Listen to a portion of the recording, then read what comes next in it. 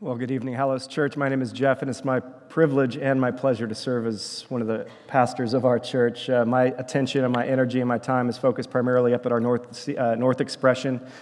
We settled into our new home a few months back in Edmonds, and things are going well. God has been gracious towards us, but it's always good to be back here with you in Fremont in this way as we open our Bibles together. Today we'll be covering a pretty big piece of text, 3 chapters in the book of Judges chapters 10 to 12. So head over there in that direction if you'd like to track along this afternoon with me. Now, one rainy Sunday morning, David was driving through his neighborhood in his little 2-seat car. He was on his way to church. And as he pulled up to a stoplight that morning, he could see the bus stop out ahead of him, a block down the road, and he could see 3 figures at that bus stop, huddling close together, sitting under a single umbrella as the rain was coming down on them. And David recognized each person at that bus stop. They were all familiar to him. They all attended his local church, in fact, the same church he was driving to in this very moment. One of the people at that bus stop was old Mrs. Fletcher. She was a sweet old lady. She was really kind of slowing down with age, but she still insisted on getting herself to church each and every week rather than being a burden on others. All of this in spite of her worsening arthritis, which David knew was always worse in wet weather because she had told him so on a number of occasions. There was also Dr. Jones, the local physician. David actually owed his life to Dr. Jones, quite literally. You see, several years back, Dr. Jones had diagnosed and successfully treated a rare and dangerous parasitic infection that David had contracted while on vacation in the tropics.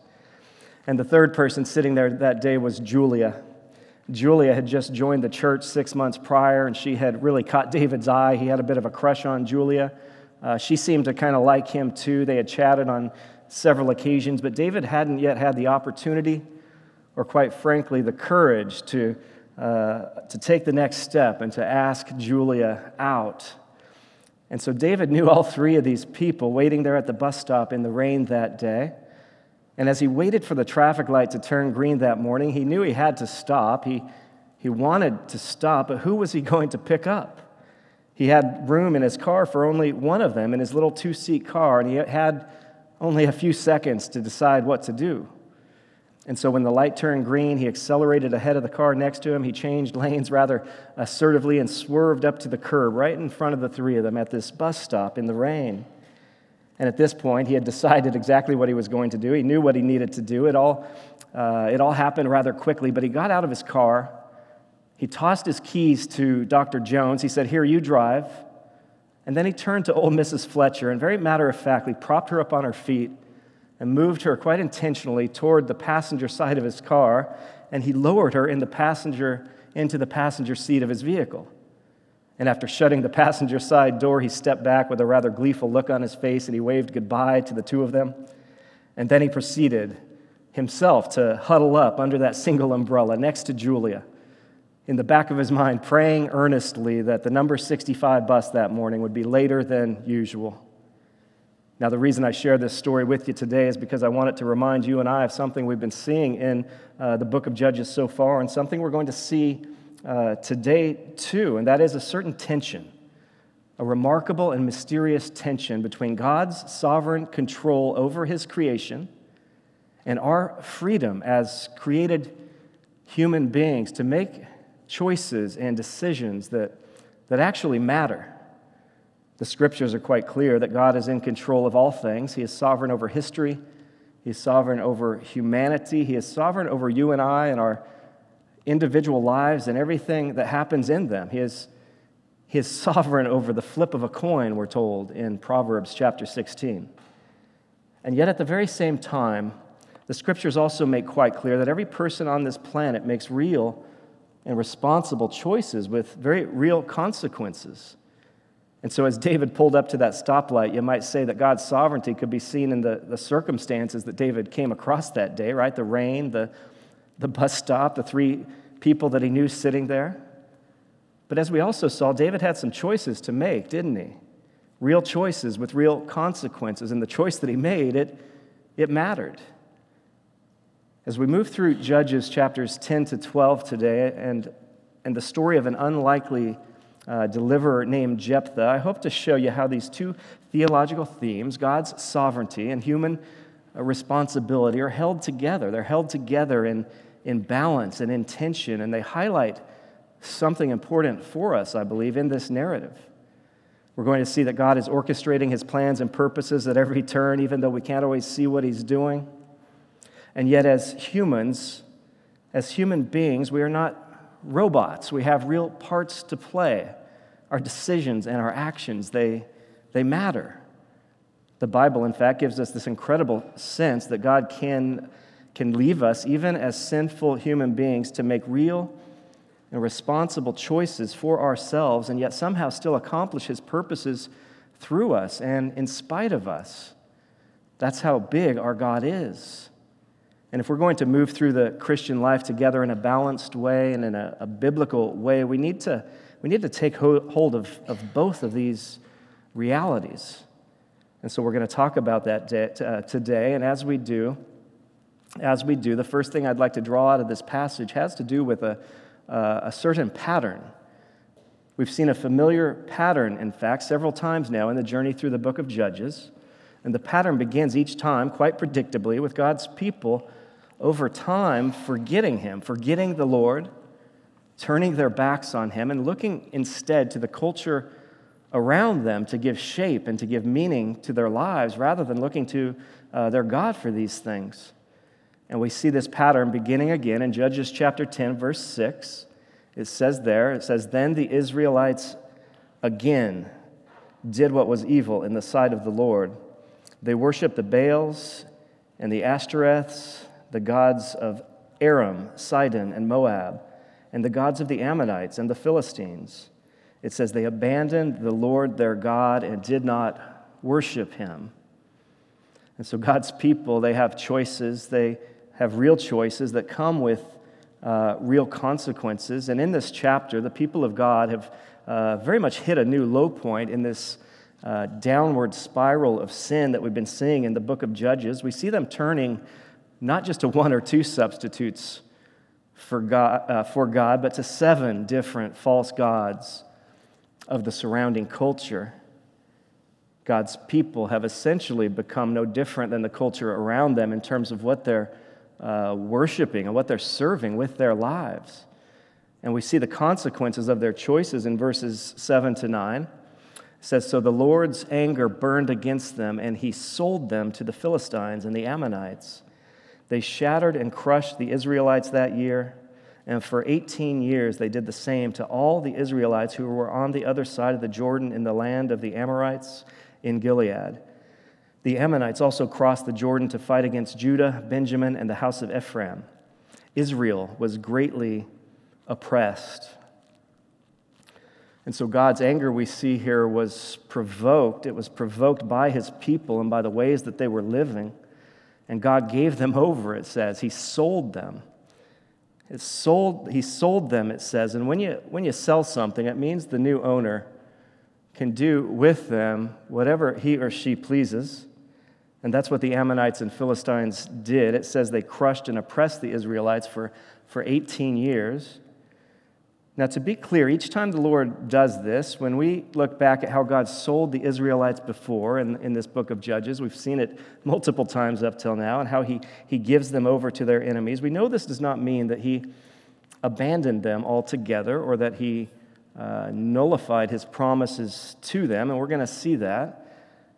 It does mean, however, that he, in some way, removes his presence from them. He removes his provision from them. He stops protecting them in some ways. He allows the things that they have been serving and worshiping to actually begin to dominate and own them. And this domination and this ownership went on for 18 years. They were living with the consequences of their actions until we see them finally crying out to the Lord in Judges chapter 10, verse 10. It says there, they cried out to the Lord, "We have sinned against you. We have abandoned our God and worshiped the Baals." And a couple verses later, they say, "Lord, please help us. Rescue us today. Get us out of this." And so we've seen this before, right? This pattern. We've seen Israel's apostasy, their abandonment of their God, leading them directly into bondage until they can take it no more, and they cry out to the Lord for help. And every other time in the book of Judges, when God's people cry out to him, the Lord responds by raising up a deliverer, a savior to set them free. But things take a different turn this time. Look at what happens in verses 11 to 14. Look at how the Lord responds to their cries for help this time around. It says, "The Lord said to the Israelites, when the Egyptians, Amorites, Ammonites, Philistines, Sidonians, Amalekites, and Maonites oppressed you, and you cried out to me, did I not deliver you from them? But you have abandoned me and worshipped other gods. Therefore I will not deliver you again. Go and cry out to the gods you have chosen. Let them deliver you whenever you are oppressed," the Lord says. And so this is a very sobering scene, I believe, for us. It should be. It needs to be. God is essentially saying, enough is enough. And what we find here is something we all really know, but not something we always like to think about, and that is that God knows a dead prayer when he hears one. He says, "Not this time, I will not deliver you again." And in verse 16, it says, "The Lord became weary." He became weary and impatient with this recurring pattern of his people. Up to this point, we've seen the Lord again and again raising up a deliverer in response to the cries of his people, but this time he doesn't do that, at least not yet. This time he says, "You want help? Cry out to the gods you've chosen, and let's see what they will do for you." God's people, you see, they were only using God to get what they wanted, and they were in many ways more sorry for the consequences of their sin than for the sin itself. And in acting this way, they were really making a mockery of God's compassion and of God's grace with their empty confessions and their cries for help. And so he says, "Don't look at me, not this time." God knows an empty prayer when he hears it. He knows false and fake repentance when he hears it too. And this is a sobering reminder for us. It can be so easy to fool ourselves at times.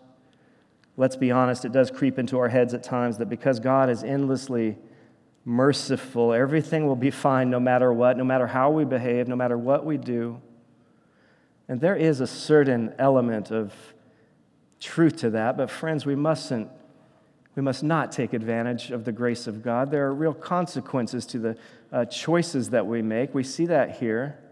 We see that in our own lives too, I'm sure. If a person commits themselves to sin, and some of you today are doing that very thing in one area of your life or another, committing yourself to sin, where you're refusing to stop doing, where you're refusing to do what you know to be right, or you're refusing to stop doing what you know to be wrong. When you commit yourself to a course of sin in that sort of way, you're on very dangerous ground. Maybe it's in a relational area where you're refusing to extend grace and forgiveness to another. Maybe it's a professional area where your actions are not above board, ethically speaking. Maybe it's in a sexual area where you keep crossing that line again and again. And I'm not saying that you or anyone else can exhaust God's mercy and God's forgiveness. That's not possible. But the danger is that before you know it, you get to the point where you have no inclination to even go to him for mercy or for forgiveness anymore. It's true, you won't exhaust God's forgiveness. You can't, but you may very well kill off your own repentance if you're not careful. That can and does happen. That's what sin does. It hardens your heart and it makes you eventually not care.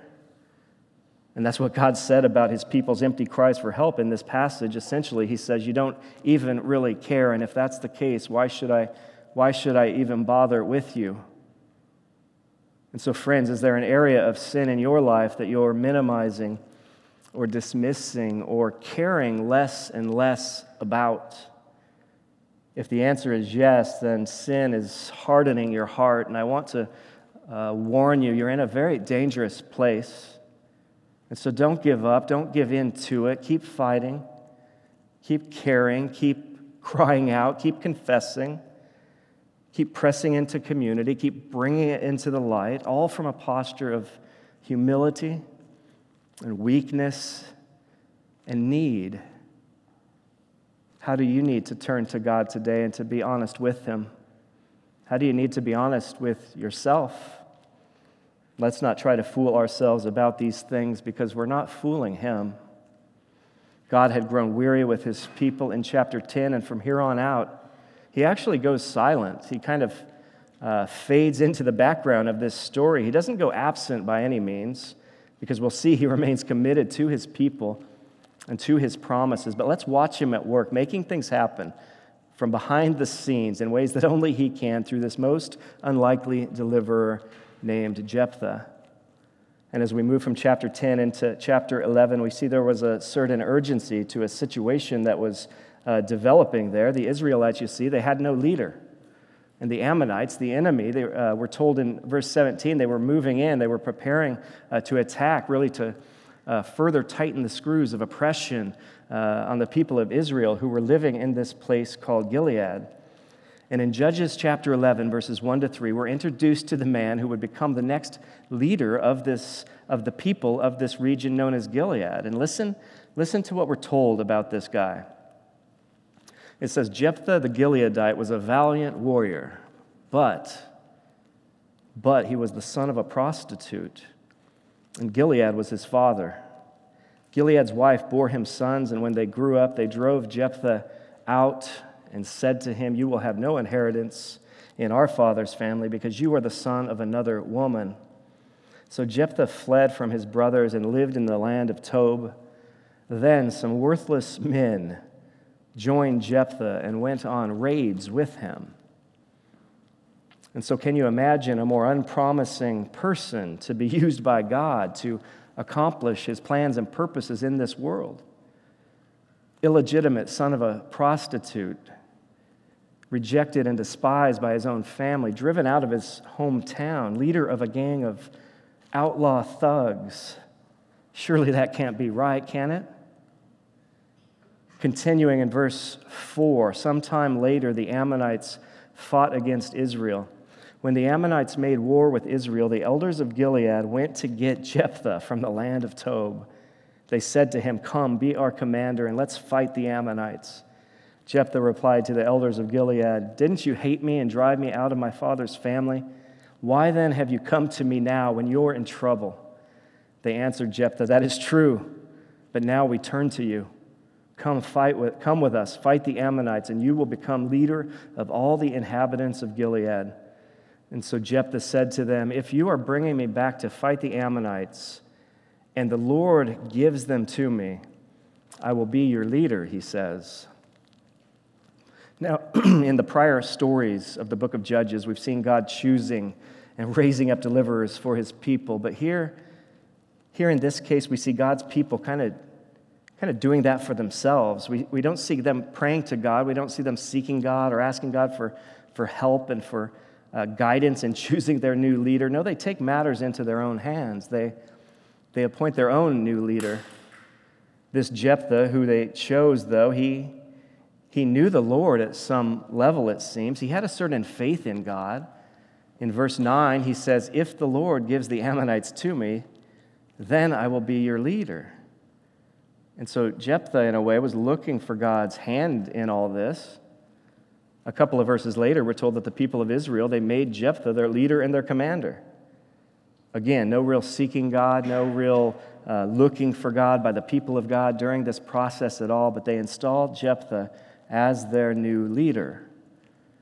And interestingly, we're told that the first thing Jephthah did as the leader of these people, the Gileadites, was not to fight, though he was known as a fighter and a scrappy one at that, but he didn't come out swinging. He came out appealing. He came out appealing to the king of the Ammonites to listen to him and to negotiate with him. In fact, in Judges chapter 11, verse 12, all the way down to verse 28, you're essentially reading a letter there written by Jephthah and sent by messenger to the king of the Ammonites. And we don't have time to read it all or unpack it all, but in that letter, Jephthah, he lays out a very cogent and very persuasive argument to the Ammonite king. He's seeking in every way to to broker some sort of peace deal with him. And he lays out historical arguments, he lays out theological arguments, he lays out legal arguments. Jephthah, in fact, shows here that he is an extremely shrewd thinker and negotiator. Now, at the end of the day, we're told in verses 27 and 28 that the Ammonite king, he was not listening. He would not listen to Jephthah. He was not persuaded by Jephthah's line of reasoning or his arguments. But listen to Jephthah's parting remarks to the king. In verse 27, in that letter, we again see Jephthah's faith in God coming into view as he says to the Ammonite king, he says, "Okay then, let the Lord, who is the judge, decide today between the Israelites and the Ammonites. Let the Lord, who is the judge, decide today." And then in the very next verse, verse 29, look at what happens. The Lord, who had said enough is enough and who had been in the background as the elders of Gilead took matters into their own hands, the Lord shows up anyway. The Lord shows up for his people in spite of his people, because that's what he does. Listen to what happens next, beginning in verse 29. The Spirit of the Lord came on Jephthah, who traveled through Gilead and Manasseh, and then through Mizpah of Gilead. He crossed over to the Ammonites from Mizpah of Gilead. Jephthah made a vow to the Lord. "If you in fact hand over the Ammonites to me, whoever comes out the doors of my house to greet me when I return safely from the Ammonites will belong to the Lord, and I will offer that person as a burnt offering." Now that's a very strange and troubling thing he just said, and we're going to talk about that. We need to talk about that, and we're going to come back to that in a moment. But first, let's see what happens in verses 32 and 33. Verse 32, Jephthah crossed over to the Ammonites to fight against them, and the Lord handed them over to him. He defeated 20 of their cities with a great slaughter from Aroer all the way to the entrance of Minnith and to Abel-keramim. So the Ammonites, it says, were subdued before the Israelites. And so after 18 years of being crushed and oppressed and shattered by the Ammonites, it says they were subdued because of the single Spirit-empowered deliverer, the Savior named Jephthah.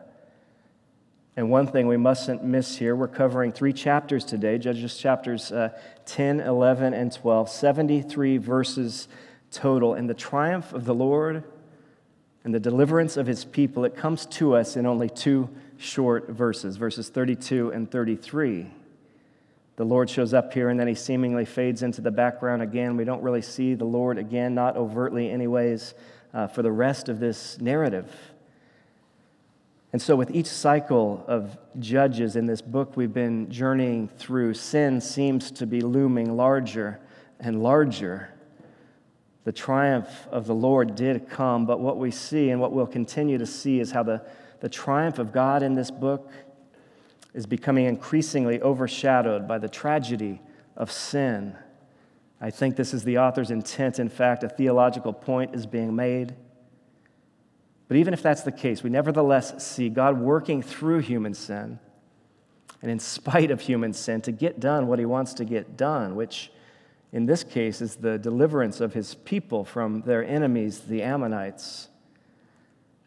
And so let's talk about that a bit. Let's talk first about how we see God's sovereignty in the work and in the life of Jephthah and the victory he provides. And then let's talk about human responsibility and how Jephthah had to face the very devastating consequences of some of the choices that he made along the way.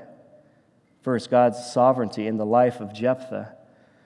As we've talked about with Jephthah, he did not immediately appear to be the most suitable candidate to be a savior, a deliverer for the Lord and for God's people. Can you imagine a more questionable background for one who would go on to be empowered by God and used by God to accomplish for God the very rescue of his people? Son of a prostitute, a product of a deeply dysfunctional family, rejected and despised. And it's quite natural for many of us to write off a guy like Jephthah on the front end, right? But friends, if that's the way you tend to think, then you're not reckoning rightly with with God's sovereignty and how it often works itself out in the lives of God's people. Because you see, all the difficulty and the darkness of Jephthah's past would ultimately serve as God's providential training ground for Jephthah's future. Jephthah does not simply rise to be judge in spite of his rejection and suffering. No, he is uniquely suited for his role through his past and because of his past. This guy was unplanned, unwanted, unloved. And from a very young age, he would have been hardened, don't you think, as the stigma surrounding his birth was thrown in his face, and as he had no real place in the community, no one he could trust. Can you imagine the psychological effects, the social and economic effects and hardships that he faced with neither parent loving him or protecting him? But he persevered. He learned from a young age how to survive. Eventually, he developed into a very seasoned leader, a shrewd negotiator and a valiant fighter too, one who would eventually command the respect of many. That's why the Gileadites came to him in the first place and recruited him in the first place. This guy had become a powerful man. He was an influential leader.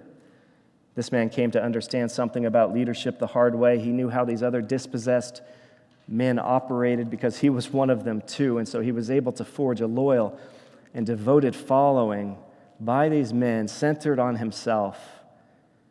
If Jephthah had been raised in the comfort and the ease of a quiet little house in the country, he never would have become the man that he became. But in the providence of God, Jephthah's background and Jephthah's life prepared him and qualified him for what was to come. And so here is God's man, God's deliverer, prepared through the rough and difficult experiences of life to do a rough and difficult job when the time came. And that's what he did. Let us be reminded of a couple of things here. First, when we're thinking rightly about God and his sovereignty, you and I, we need to understand clearly that we cannot ever write anyone off.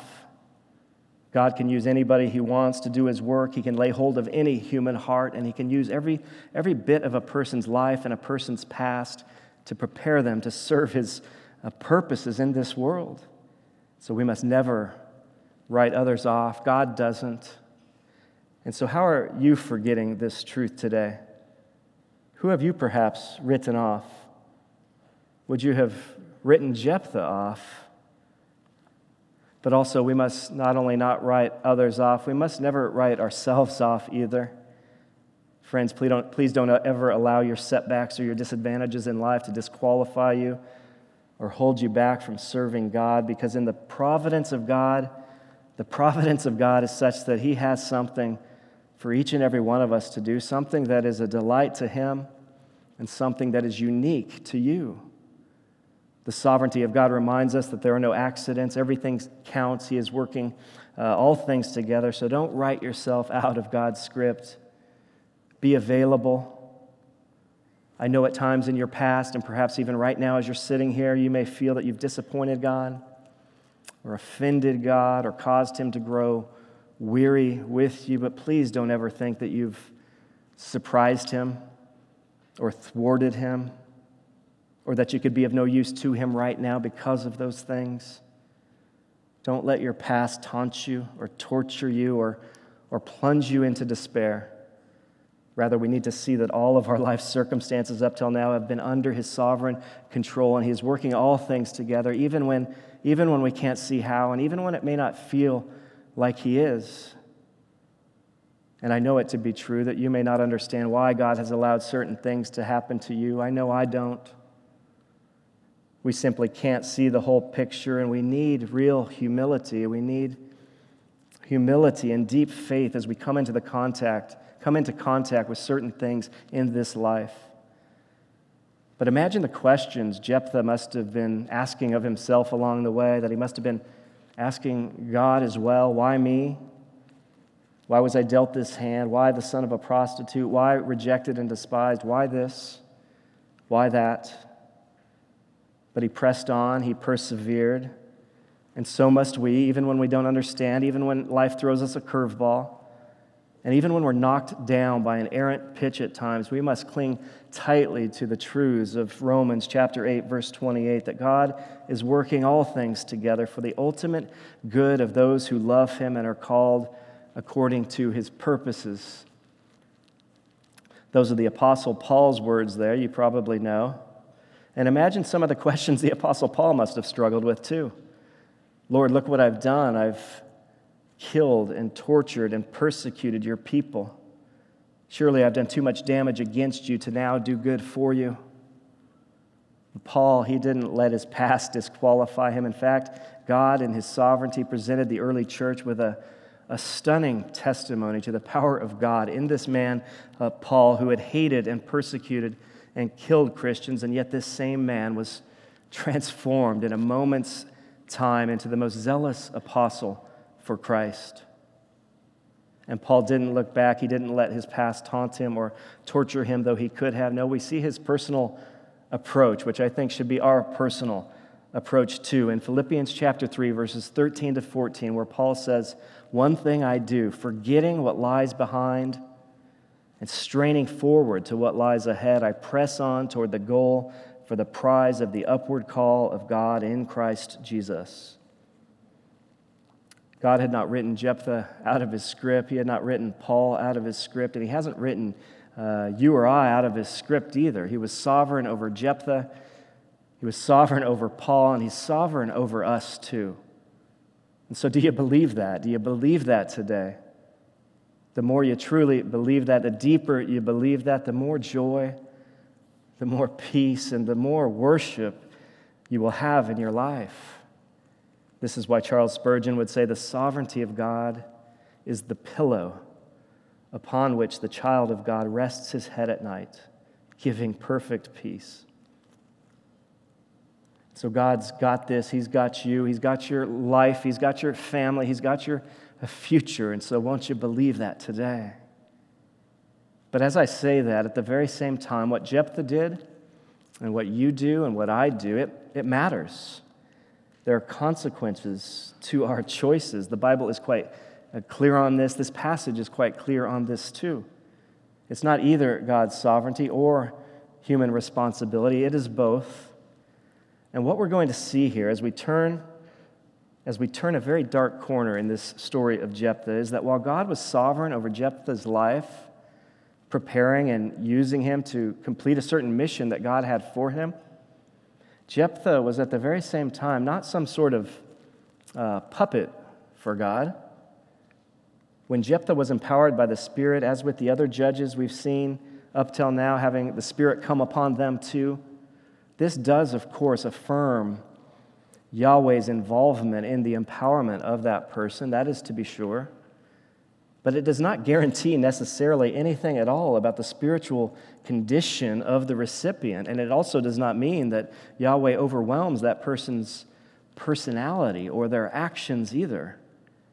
No, with Jephthah, the Spirit of the Lord came upon him, verse 29, and led him to victory over the Ammonites. But Jephthah also along the way made certain choices and behaved in certain ways that did not honor God at all and that had devastating consequences for himself and for those around him. It is very tragic, in fact, that almost immediately after the Spirit of the Lord comes upon Jephthah, that the flow of this entire narrative that should have been moving toward the climax of God's victory was completely disrupted and derailed by this vow that Jephthah made in verse 30. Did you hear that vow earlier, Jephthah's vow? It's an unthinkable vow, really. Let's read it again, verses 30 to 31. Jephthah made this vow to the Lord: "If in fact you hand over the Ammonites to me, whoever comes out the doors of my house to greet me when I return safely from the Ammonites will belong to the Lord, and I will offer that person as a burnt offering." And so that's very troubling. That's very disturbing. Jephthah says, God, if you do this for me, if you hand the Ammonites over to me, I'll do something for you too. You give me victory, and I will sacrifice as an offering to you whoever comes out of my house to greet me when I return home in victory. And we know that God did give him victory. God handed over the Ammonites to him. And so can you imagine the scene as Jephthah is returning home, head held high, shoulders back, savoring the victory that he just had? And I have no idea who he expected to come out of his house to greet him on his return. Maybe a servant, maybe somebody else. But to his horror, listen to what happens beginning in verse 34. When Jephthah went to his home in Mizpah, there was his daughter coming out to meet him with tambourines and dancing. She was his only child. He had no other son or daughter besides her. When he saw her, he tore his clothes and said, "No, not my daughter. You have devastated me. You have brought great misery on me. I have given my word to the Lord and cannot take it back." Then she said to him, "My father, you have given your word to the Lord. Do to me as you have said, for the Lord brought vengeance on your enemies, the Ammonites." She also said to her father, "Let me do this one thing. Let me wander 2 months through the mountains with my friends and mourn my virginity."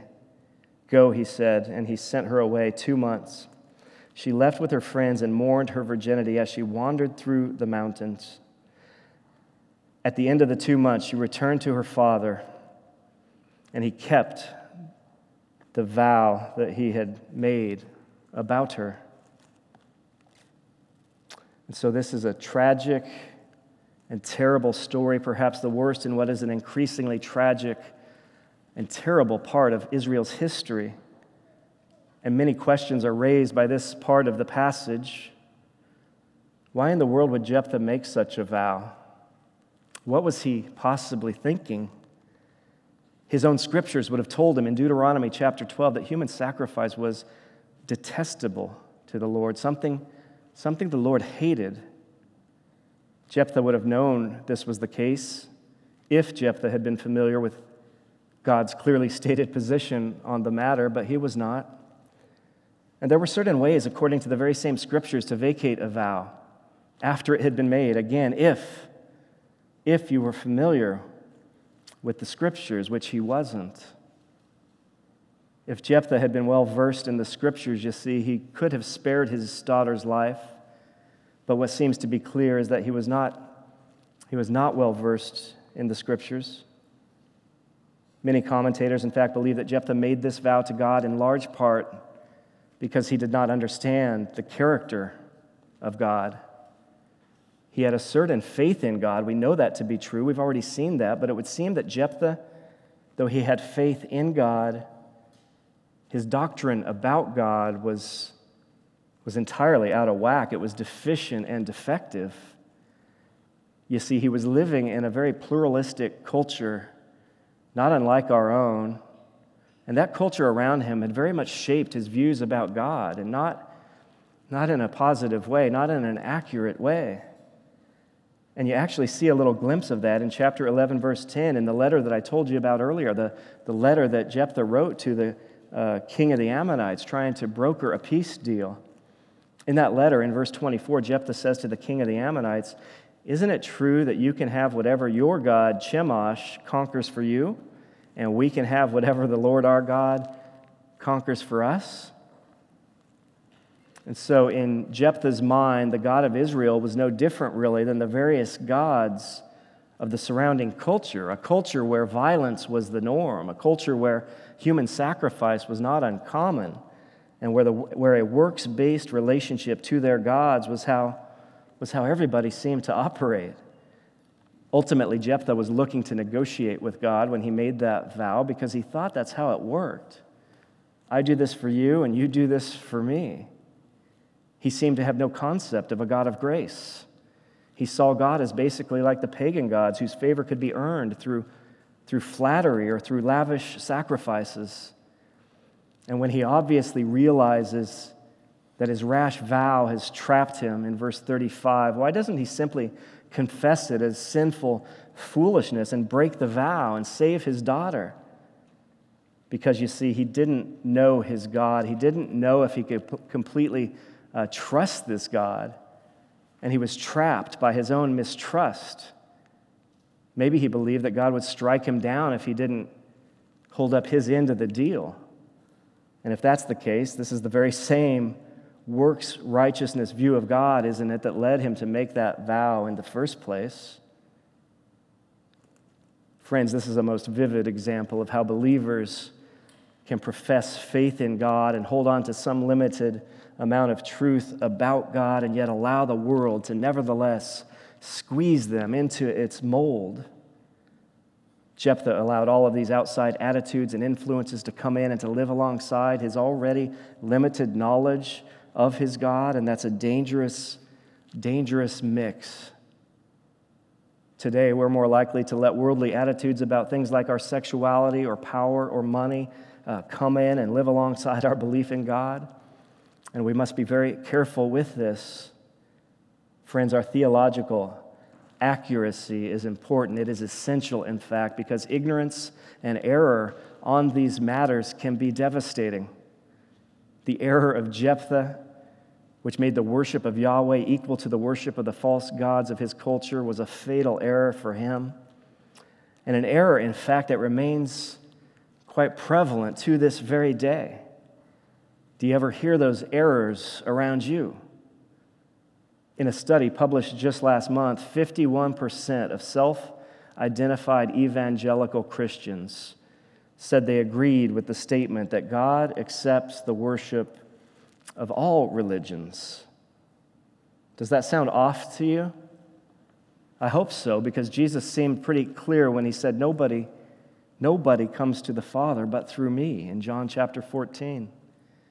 78% of the same group of people, self-identified evangelicals, agreed with the statement that Jesus was the first and greatest being created by God the Father.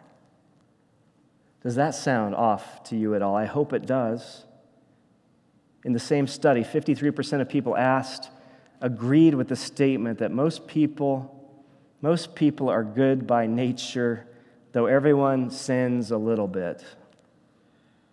Many megachurch pastors of mainline Christian denominations in recent months and years have been telling their congregations and telling the world that Jesus is just one of many paths to God, and that the idea that you're going to hell if you don't believe in Jesus is ludicrous and not what Jesus even believed.